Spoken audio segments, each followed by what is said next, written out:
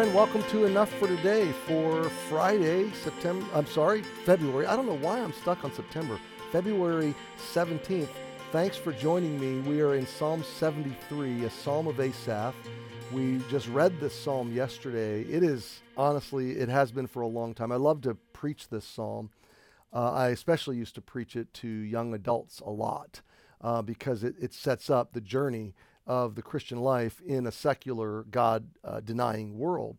So it is 28 verses, and it starts with some affirmations, but then goes deep into some doubts and the experience of living in a world where it seems like good things happen to bad people and bad things happen to good people. Or a better way to say it is, it seems like God-denying people flourish and God-believing, God-following people sometimes are not.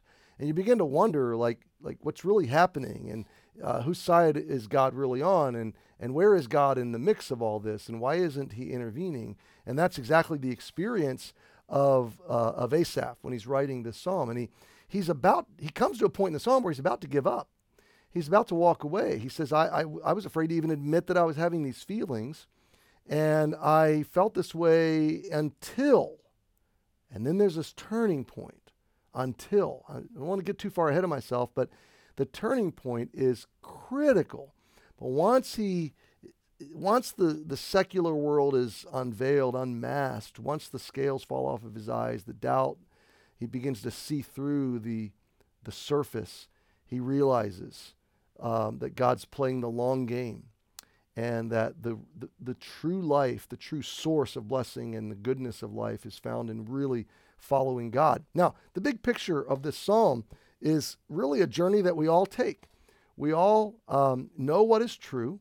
We come into situations and circumstances where we hear the arguments against it, and we see what in the short term looks like something else is true, and then we begin to doubt, and we go through times where our faith is challenged and seems to be coming undone, but then God, in the right moment, in the right way, steps in, recaptures and reclaims our heart.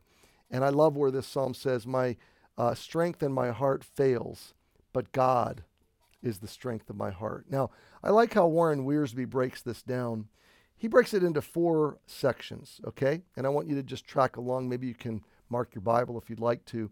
So the believer, number 1, is the believer standing on what he knows, and that is verse 1.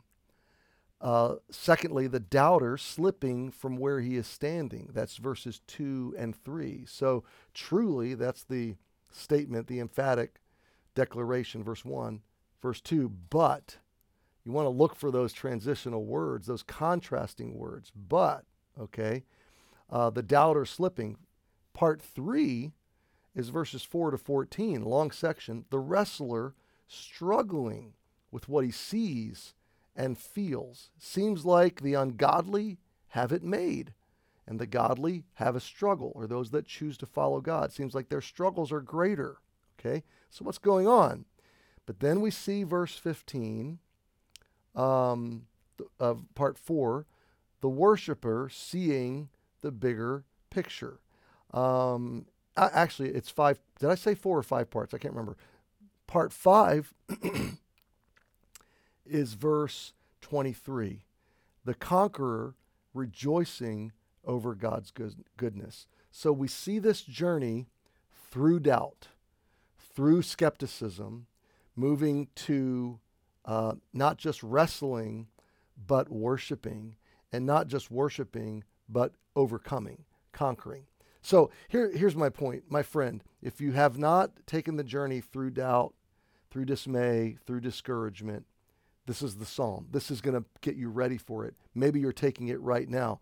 Well, God's going to walk with you into that journey. Maybe you've seen this cycle in your life many times. I have. And this psalm I'm reminded of often. The God path is the good path, and the good path is the growing, blessed path. It's the flourishing path. And the world is great at looking like it's flourishing, but not really. They're whitewashed sepulchers. In reality, every believer goes through times of doubt like this psalmist does. And we're going to take this journey with him.